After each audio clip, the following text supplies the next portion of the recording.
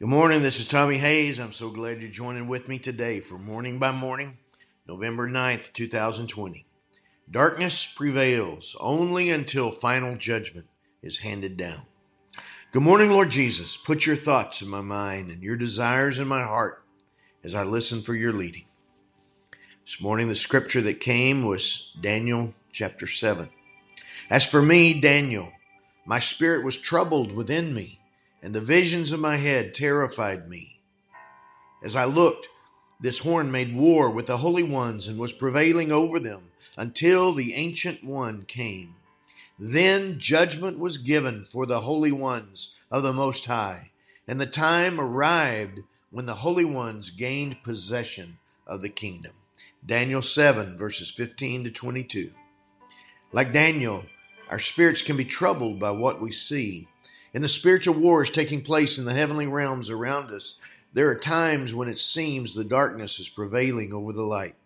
Yet there is only one who decrees his final judgment. There is only one who will determine who will gain possession of the kingdom.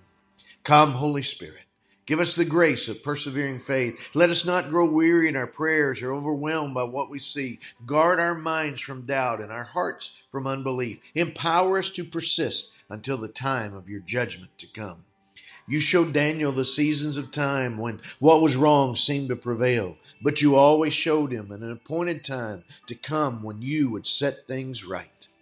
From verses 9 to 10, as I watched, thrones were set in place, and an ancient one took his throne. His clothing was white as snow, and his hair like pure wool. His throne was fiery flames, and its wheels were burning fire. A stream of fire issued and flowed out from his presence. 1,000,000 served him, and 10,000 times 10,000 stood attending him. The court sat in judgment, and the books were opened. Daniel 7, verses 9 to 10. You're the one who sits in judgment. There is no other. You alone issue your decree of final judgment from the throne of your court. From verses 13 to 14, as I watched the night visions, I saw one like the Son of Man coming with the clouds of heaven, and he came to the Ancient One and was presented before him. To him was given dominion and glory and kingship, that all peoples, nations, and languages should serve him. His dominion is an everlasting dominion that shall not pass away. His kingdom is one that shall never be destroyed. Daniel 7, verses 13 to 14.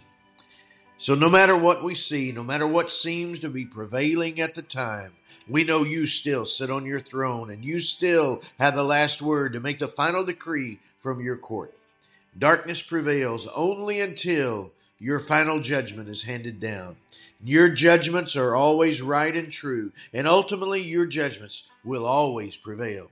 For your dominion is an everlasting dominion that shall not pass away, and your kingship is an eternal kingship that shall never be destroyed. In Jesus' name I pray.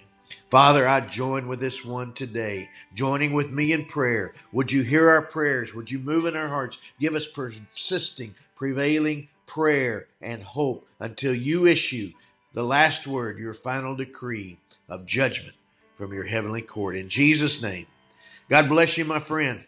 You have a great day.